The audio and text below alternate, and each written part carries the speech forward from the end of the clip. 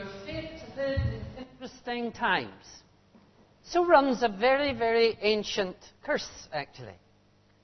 And it's never more appropriate than when you apply it to the period of time that we're going to look at this morning. And as we explore this period of time, actually, our reading this morning, if you're following in the Pew Bible, it's in page 964. Page 964. It's a fascinating page. You can go home and say you have memorized an entire page of the Bible. Yes, 964. It's not actually numbered in that. These must be cheap Bibles. There's no number. But the last numbered page is 962. Then we pick up again at Matthew. But 964, you see, is a blank page. It took 400 years to write that blank page. It's a fascinating page. We come to look. And it reminds us, when you open the Bible as a whole, I mean, you get a variety of stories, you get a collection that's been made down through centuries. But I like to think, and maybe it's been very simple, but as I step on to Genesis 1, it's as if there's a road that spans out in front of me. Now, you can give that road technical names. You can call it unfolding redemptive history. You can call it progressive revelation. But it's a journey through the Bible. And as you journey through, you see, that road is actually not finished yet. That road's not going to be finished until you come to a consummation when Jesus returns before the Father and renders up the kingdom to him. That's the big story. You see, this is a refreshing road to look at because if you've noticed, one of the incredibly most popular words in Northern Ireland today seems to be we. You go into the restaurant. Do you want the wee menu? Do you like a wee dessert? Here's your wee bill. I was somewhere with my daughter a few weeks ago. She's 32. The receptionist, a reasonably intelligent-looking young lady, said, "And what's your wee name, dear?" I'm dying to say, "Do you want her big name as well?" But we've got into this, and so many Christians going, "Oh, that was a great wee word. Oh, that was a great wee word. And that was a lovely wee thought. And we've a wee word in a calendar, and we've a wee word in a mirror, and we've a wee word in pencils, and we've got so many wee words, we've lost the big plot. Because the Bible has been reduced to an ammunition dump, a reservoir of inspirational thoughts for the day. And we've lost the big picture. We've lost the cosmic revelation of a dynamic plan that sweeps from creation through to new creation, that takes you from Genesis 1 and creation to Revelation 21 to a God, the same God who's going to make all things new. There's a big picture. And when we open the Scriptures and we trace that road, and this is what makes our faith different from any kind of Eastern mystical faith or religion, is that at the end of that road there is a goal. Those of you who are kind of into philosophy, it's a teleological faith. The Bible has got a telos. It's got a goal. It's got a direction. It's got a climax. We're not caught up into some hopeless cycle of reincarnational theology. We're not caught into some system that we might one day escape out of to achieve nirvana. But we're actually going somewhere. And this is what makes the God of the Scriptures so unique.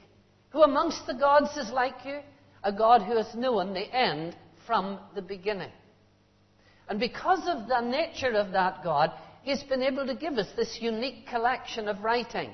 That in the Hebrew Scriptures, He gives us the early stages of that revelation. And then at a pivotal moment, intrudes into history in Jesus, records that event and interprets that event for us in the New Covenant. So when you begin to look at, the sweep of the Bible as a whole, there is something that gives it coherence. There is an element of discontinuity, yes, because when you come to the revelation of Jesus, there are new things. There is a fullness, a breadth, a depth, a richness that enables us to say there is a new covenant. But there is also an incredible continuity, because every major word that we use in the course of the new covenant has been hammered out on the anvil of Israel. And as Tom Torrance taught many years in Edinburgh said, it's long overdue that the church learn to go back to school with Israel and to discover our roots. The story did not begin with Jesus, that this faith has roots.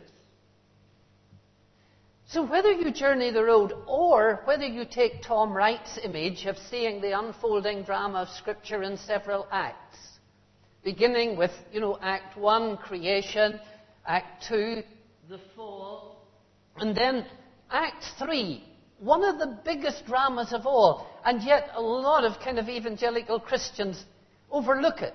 They land in Genesis 3 and use it as a springboard to get to John 3. And they live with a complete, if not indifference, and ignorance of all that's gone on before or between these two. Or if they do use it at best, it's simply to allegorize or spiritualize or moralize. And yet it's an incredibly important act in the drama, leading up to Act 4, the coming and the revelation of God in the person of Jesus. And then Act 5, and this is where we take stage. We come onto the stage. We're living through Act 5 at the moment, coming towards the climax. But you see, as you move through this drama, whether you're traveling the road or whether you're on stage, you at least need to know where you are. And that's why it's so important to have your own, as it were, GPS. To be able to plot where you are in this unfolding drama. And begin to understand that what happens, there's something that leads up to it and something that goes on afterwards. So as we come to the end, and this morning we're going to hone in specifically just at the end of Act 3. The end of the history of Israel before this dramatic intrusion of God in the person of Jesus. Now, when we come to this, the road leads us to this point. It leads us to what in our Pew Bible is page 964. It leads us up to the blank page, but then the journey goes on. But what we're going to do just for a little while is, as it were, take a strategic viewing point and look down over what's going on in this blank page. One of the most useful tools you can ever have when it comes to reading the Bible is your own little helicopter. Because there's just sometimes you need to get up and look down. You need to see the big picture. You need to see where the wee word has a big context. You need to begin to understand where the individual fits in to the big story on a universal level, where the particular fits into the universal, where the local fits into the global, where that particular event is part of a cosmic plan. So when we look at the blank page, what we're doing is, yes, it's good to step back, and we want to bring back people to the Bible, but sometimes we need to step back of the Bible. For the simple reason that God did not reveal truth in a vacuum. God did not reveal truth in a way that was indifferent to either geography or history. In fact, that's one of the unique things about the revelation of the God of Israel. He links himself to places and to times. I mean, when you read through the Bible, you discover it's dotted with references to places that are as famous as kind of Ohoho, Carnalbana. They don't mean anything to people who are visiting Northern Ireland. But you see, these are the little places in the Middle East that became pivotal because at that point God revealed himself. So as we look through this period, when you're traveling, when you begin the journey right through Genesis, and you're traveling right through the patriarchs, through the Exodus, through the return, through the conquest, through the monarchy, through the exile, through the return, it's as if we suddenly come to a red light. Please, wait here. You good at the red lights? The interesting at red lights, all the wee boy racers come out. You see the wee foot sitting over the accelerator. Just waiting for the red to change, and then, zoom, away we go. This is a red light that's going to keep you for 400 years. It's a period of silence. It's a period where, if you learn nothing else, it's a period to reflect on developing a theology of waiting. And it's a place that challenges us to think about the role of waiting in the Bible. Because we've now, largely in the West, bought into a kind of a trite, cliched, superficial evangelicalism that God's not real unless it's miracle a moment, thrill a moment, unless it's ecstasy per day. And we can't cope with the waiting. Here is a blank page that is a challenge to begin to reread the Bible and see how much waiting there is. The waiting on the part of Abraham and the matriarchs as well. The waiting on the part of Israel. The waiting that punctuates the entire Scripture. The waiting of a Hannah. The waiting of a Simeon. The waiting, the longing, the anticipation. Over against this kind of instant mania that's being perpetuated today. The Bible has a lot to say about waiting.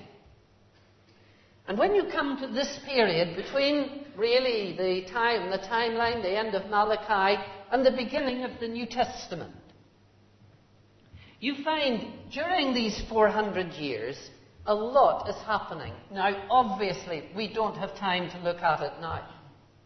But I want to use, just so that we can begin to get our mind around it, because obviously you're going through the big picture of the Bible, which is super. But I'm going to suggest 3 animals and a bird that can possibly help us get a little bit of a handle on this blank page. And these animals are going to help us think kind of big. There is a goat. There is a lion that roars. There is an eagle that lands.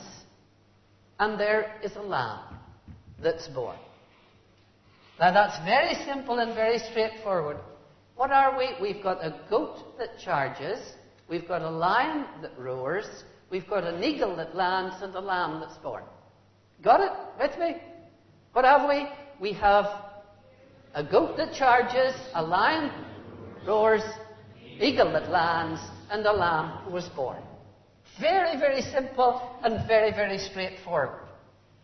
And in a way, we're tapping in to some biblical pictures themselves. Because the goat that charges is Alexander the Great. We're not being derogatory about him. We're using the same language that Daniel used in his kind of cryptic references to this man in a piece of literature we, in terms of genre, call apocalyptic literature, which often makes cryptic references to individuals rather than name them literally. So Daniel actually refers to Alexander as the he-goat that charges from the west. The book of Maccabees, which, we prods don't often read. That's one of the bits that's not in our Bible. But even the Westminster Confession acknowledges that we can read books like this with profit. We find the lion that roars is Judas Maccabeus. Then the eagle lands, the imperial might of Rome, who's going to dominate the scene for the lion or the lamb to be born. Let's look at them. We're going to survey this period because the history becomes absolutely fascinating.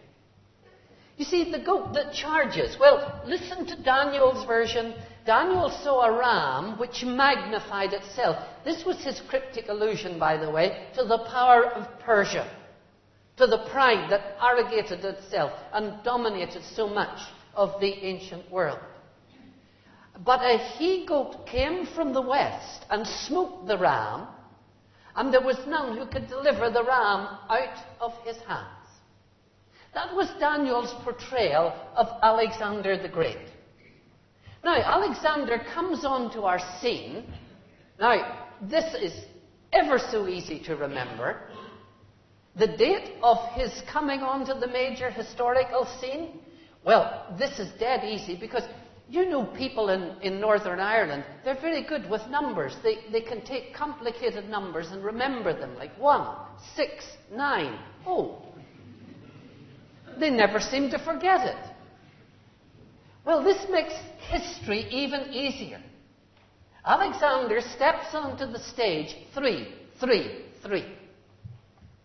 And he sweeps across, defeating the Persians at one of the most famous of ancient battles at Issus in the year 333. And the map says it all. Here is a man without Hummers, without helicopters, who pushes the Greek military machine right through to the very north of India.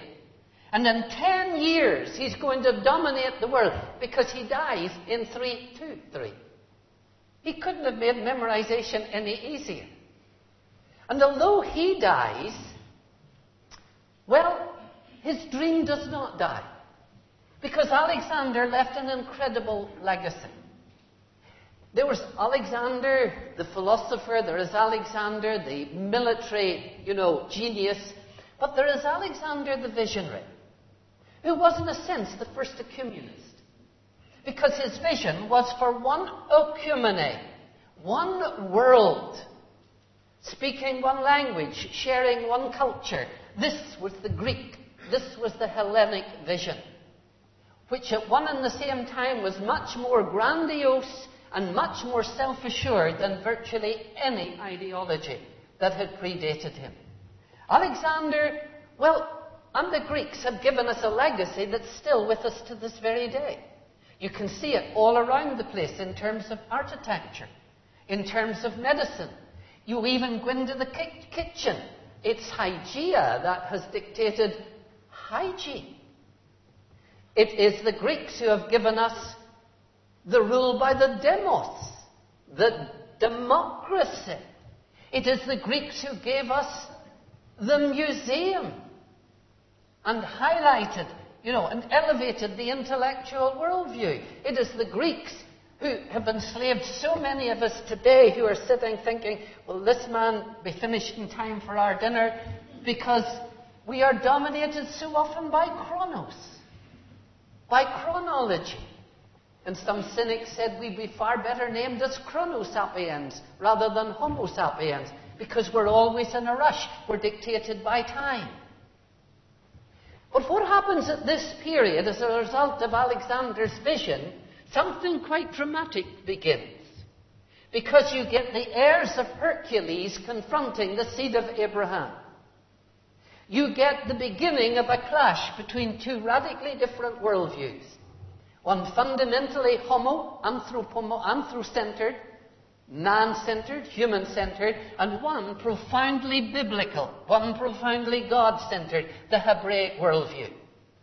And really, it's not, without being personal, all of us need to ask just how much grease is in my hair. Because without even thinking about it, even as products of our own educational system, we've got an incredible amount of Greek thinking in our head. Incredibly so. Because from this period onwards, there begins the intensity of a clash that's still, I believe, fundamentally with us. The Hebraic or the biblical worldview and the Hellenic. You see, between these 2 points of view, our world really has to make choices. After Alexander's death, his reign, his empire was divided between his successors. These Diadochi, these were the men who would fight over his land, over his empire. Now, interestingly, there are two of them very important from a biblical point of view. Remember what the book of Daniel said? The goat became very great, but at the height of his power, his large horn was broken off, and in its place 4 prominent horns grew up. But they will not have the same power. Now these 4 horns, 2 of which are so profoundly important biblically, because the 2 that are most important biblically are 2 families known as the Ptolemies in Egypt and the Seleucids in sort of Central Asia. They became identified with what in the book of Daniel are called the kings of the north and the kings of the south. And between these 2, an intense struggle actually begins to emerge. And if you look, you don't have to be a great geographer, when you look at the place, you see, of Israel, it's halfway up the Mediterranean coast. It's like being in the middle of a tug of war. And in the next few centuries, after the death of Alexander, in the 3 centuries, over 200 military campaigns are fought up and down this coastline. They are fought for this, as the kings of the north struggle with the kings of the south. And the scene changes as the power influence of, the power spheres do change down through the years. Initially, it is the kings of the south are dominating what we call Israel and the Holy Land. But at a later stage, due to the great power of a Seleucid called Antiochus III, the map changes, and the Seleucids sweep right down. Behind the scriptures, there is so much geography that's going on. For our interest, it's one of these Seleucids in particular who was an incredibly evangelistic missionary for the Alexandrian dream.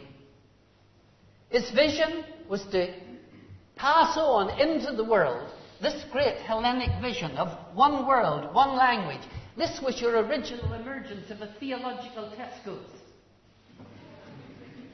Take 2 gods, and we can put in a third. Laugh not. We live in our own theological Tesco's today. Not just a theological Tesco's, but for £55, you not only can get a Buddha, you can have an M&S Buddha for your garden. You see, the vision of Antiochus Epiphanes was, well, let's create this theological Tesco's. We'll move in, we'll adopt, we'll adapt. But he hadn't quite reckoned on the stubbornness and the loyalty of a monotheistic group of Jews. And under the reign of Antiochus, this clash between the Greek and the Hebrew culture came to an intense expression. I want you to imagine life in this time. Just let me give you a little bit of a sampler of it. What one historian has called a period of a bait-up pin-up culture. Baited pin-up culture. See, what did it mean to be godly? What did it mean to be faithful to the people of God? In a period when a culture was beginning to threaten you, when all around you there's, in the name of sophistication, cultural integrity, cultural creativity, when all the time the temptation are there, what did it mean when this started to creep into a home? When this started to create a tension between a young, athletic man, a Jewish man, who had been raised in a Torah-observant home, but then he wanted to be trendy. He wanted to be cool. He would even go to the degree of having the physical sign of circumcision cosmetically changed surgically so that he could participate in the Greek athletics, potentially an Olympian. But the tension that caused with his traditional family, with the Torah-observant parents, how, to what degree do you assimilate with your culture? You see, what did it mean? Where do you fit in the spectrum? Because at one extreme, you have got the kind of the Greco-Hellenistic world, and you've got in the other extreme the very tight world of the ancient Hebrew traditions. How are you going to live out your life? Where did you fit in the spectrum? There were those who would say, we'll go for full participation in our society. We will so participate in our culture, we will lose all our Jewish distinctiveness. There will be others, they would go down the route of total separation. There would be those who would go so far to the right that technically in Northern Ireland Hebrew we'd call them the wee tight men. These are the wee hard men. These are the wee guys who go so far to the right they can be wrong. And they withdraw. There the boys standing up in Jerusalem come out from among them and be separate. Down they go to the Qumran community at the Dead Sea. Tight. These guys were so strict. This is, by the way, not for delicate, sensitive ears, and I'm not in any way trying to be indelicate, but I can show you the texts in the Dead Sea Scrolls. These guys were so tight, they wouldn't even allow a bowel movement on the Sabbath. No new religious movements ever started there. But you see, you can get a type of religion that becomes so tight, so exclusive, so isolationist, so extreme, in reaction to a type of religion that has so assimilated, so culturally adapted, it's lost its distinctiveness. These were not easy days to be alive. These were days that presented real tensions. And in one particular little village, a little village called Modi'in, one man, Mattathias, had just had enough. When one of the priests of Zeus sent by Antiochus was forcing and inviting the others to worship at Zeus, Mattathias speared him and called his sons and the Jews to revolution. And so the lion started to roar. Because Mattathias had a family of several sons, the most significant of whom was a man called Judas Maccabee. And it was under Judas that there was a blow for freedom. There was striking attempt to create independence amongst the Jewish people. Judas, sometimes called the Hammerhead, actually led the Maccabean revolt. Now think about this. For 100, where they were waiting for independence, in about the year 165, Judah struck this blow for independence. They'd been longing for this. 722, the Assyrian come. 586, the Babylonian had come. Then the Persian had come. Then the Greek would come. Oh, now we will have liberation. And walk the land of Israel to this day. You see the evidence of the Maccabees. Some of the flowers that are actually called the blood of the Maccabees. Men who shed their blood so that the land would be independent. And in 165, Judas Maccabeus entered Jerusalem and they met him with palm fronds. And he rededicated the temple that had been desecrated by that awful man, Antiochus Epiphanes. And as they rededicated the temple, to this day they still light what's called the Hanukkah lamp. And they celebrate this rededication of the temple to this day, just about the middle of December. This wonderful celebration that the Maccabees commanded that they would observe down through the centuries. Interestingly, Jesus participated in that celebration. Do you remember, John tells us it was the Feast of Dedication or Hanukkah at Jerusalem. It was winter and Jesus was walking in the temple. Was it the Hanukkah lamp that Jesus possibly was referring to when he really put a lamp on people's intentions when he says, why do you light a lamp? Because when the Hanukkah lamp was lit, it couldn't be put out. You couldn't do anything that brought you personal profit while it was lit.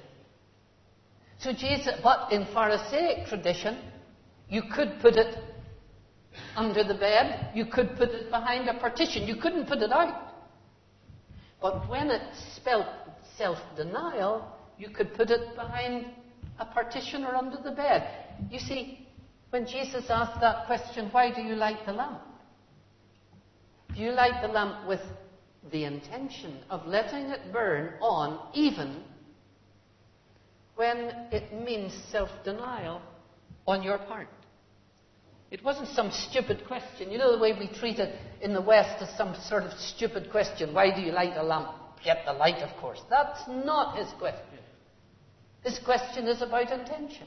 Why do you light the lamp? Yeah, you want to make a political statement. Yes, you want to make a religious statement. But are you prepared to live with the self-denial as the light shines? Jesus in context. Judas eventually gave way to his brother, Simon. And Simon, 20 years later, rode into Jerusalem. And how did they greet him? With palm fronds. Why do I mention this? 165. Judas came in and they greeted him with palm fronds. 141. Simon came in. They greeted him with palm fronds. If you had been in the Roman administration, wouldn't you be getting a little bit edgy? When this Galilean came down from the north and the people rushed out to meet him with palm fronds. You see, history provides the context for understanding so many of the things. These Maccabean rulers, actually several of them are mentioned in the course of the Dead Sea Scrolls. Jonathan himself is referred to as the wicked priest. Another Dead Sea Scroll describes one of his sons, John Hyrcanus, as the man of Belial. Another is referred to as the Lion of Wrath. And the more we explore these Dead Sea Scrolls, the more we get an insight into kind of the apocalyptic nervousness of this period. And it would be lovely, in one sense, if we say, oh, the Jews ruled. Everything became happy ever after. But it was the story of rivalries, of brothers hating brothers. It would make any modern soap opera really read like a Faith Mission Pilgrim's Diary. These were intense days of machinations, of Machiavellian plotting, of murders, of strife. These were difficult days. And that strife came to something of a head when the two sons of Salome Alexandra set themselves up against each other. Hyrcanus and Aristobulus. And a little Machiavellian fellow working in the background, a little guy called Antipater, real little sycophant, real little bootlicker. He's important not in the Bible, but he's important in as much as he was daddy to Herod the Great. So Herod doesn't come out of a vacuum. And such was the intensity of this rivalry that by about 64, they called in an external arbitrator. And about 64, Rome arrived. Pompey arrived. And the Roman might was there to stay. The eagle had landed. And that eagle was to spread its wings right over the life and the times of Jesus, right into the time of the early Acts of the Apostles. The Roman presence was very real. It was only because of that Roman power that Herod was allowed to rule the Jews. So that all of this sort of Machiavellian plotting, the ups and the downs and the ins and the outs, when we begin to look at them, this is all in the context, too, of growing sophisticated culture. You know, at this time, the Greeks were building, and the Romans followed suit, their great temples. And what I find, do you ever wonder, had God a sense of humour? Let me suggest to you that the God of Israel has a phenomenal sense of humour. Or at least a phenomenal sense of irony. Because you see, the Greeks were building their great temples. We've all seen them in the tourist boards. And as they built their great temples, fascinatingly, one of the leading Greek architects of the day, a man called Vitruvius, was fascinated by the proportions of the human body. He said the proportions of the human body is fundamental to achieving beauty, and the proportions of the temple followed the proportions of the human body. Hence you've got Vitruvius' very famous man in the square and man in the circle. You try this at home. This is a wonderful way, by the way, to make a new friend. If you want to find out if you are built symmetrically, the distance from the tip of this finger to the tip of that one should be identical as the distance from the top of your head to the soles of your feet. And your belly button should be exactly in the middle. So you can get a friend to measure if you are built proportionally. Am I in symmetry? But quite seriously, here's the irony. When Vitruvius was taking the model of the human body as the basis to build the temples in which they would put the gods of the Greeks, the God of Israel moved out of a house of stone and moved in to a temple body, where the Word became flesh and dwelt among us. Isn't that ironic? When the rest of the world was putting up buildings to house their gods, the God of Israel expressed the ultimate in solidarity and identity with his people. Having been in the garden, having been in the tent, having been in the temple, then came in the flesh, and the fullness of the Godhead dwelt bodily in our midst. And the Lamb had come. The Lamb had come to initiate the beginning of the end. But God had chosen a modus operandi, a way that is so antithetical to the way that the world thinks. Because he wasn't born in a palace. He wasn't born as the leader of a great army. He came to express himself in the humility of the sacrificial lamb. And so you see, during these years, where you've had the great dream of Alexander spreading, where you have had the failure of the state under the Hasmoneans, where you have got the empire striking with the Romans, today, in South Belfast, we remember the beginning of the kingdom. The kingdom that started to come with the coming of Jesus. When we look at this period, I think the more I reflect on this blank page in the Bible, it makes me think, Lord, can't you do things quicker? Can you imagine what it was like living for those 400 years? What was it like for Simeon and Anna? Through days where the temptation was very real to assimilate with your culture. Through days when only fuddy-duddies stayed faithful to the tradition. Through days where politically, socially, in so many different ways, it was difficult, it was painful to remain faithful. And you're crying out, Lord, isn't it time for you to work? Here is a period that surely reminds us that in God's plan there is a time and there is a place for waiting.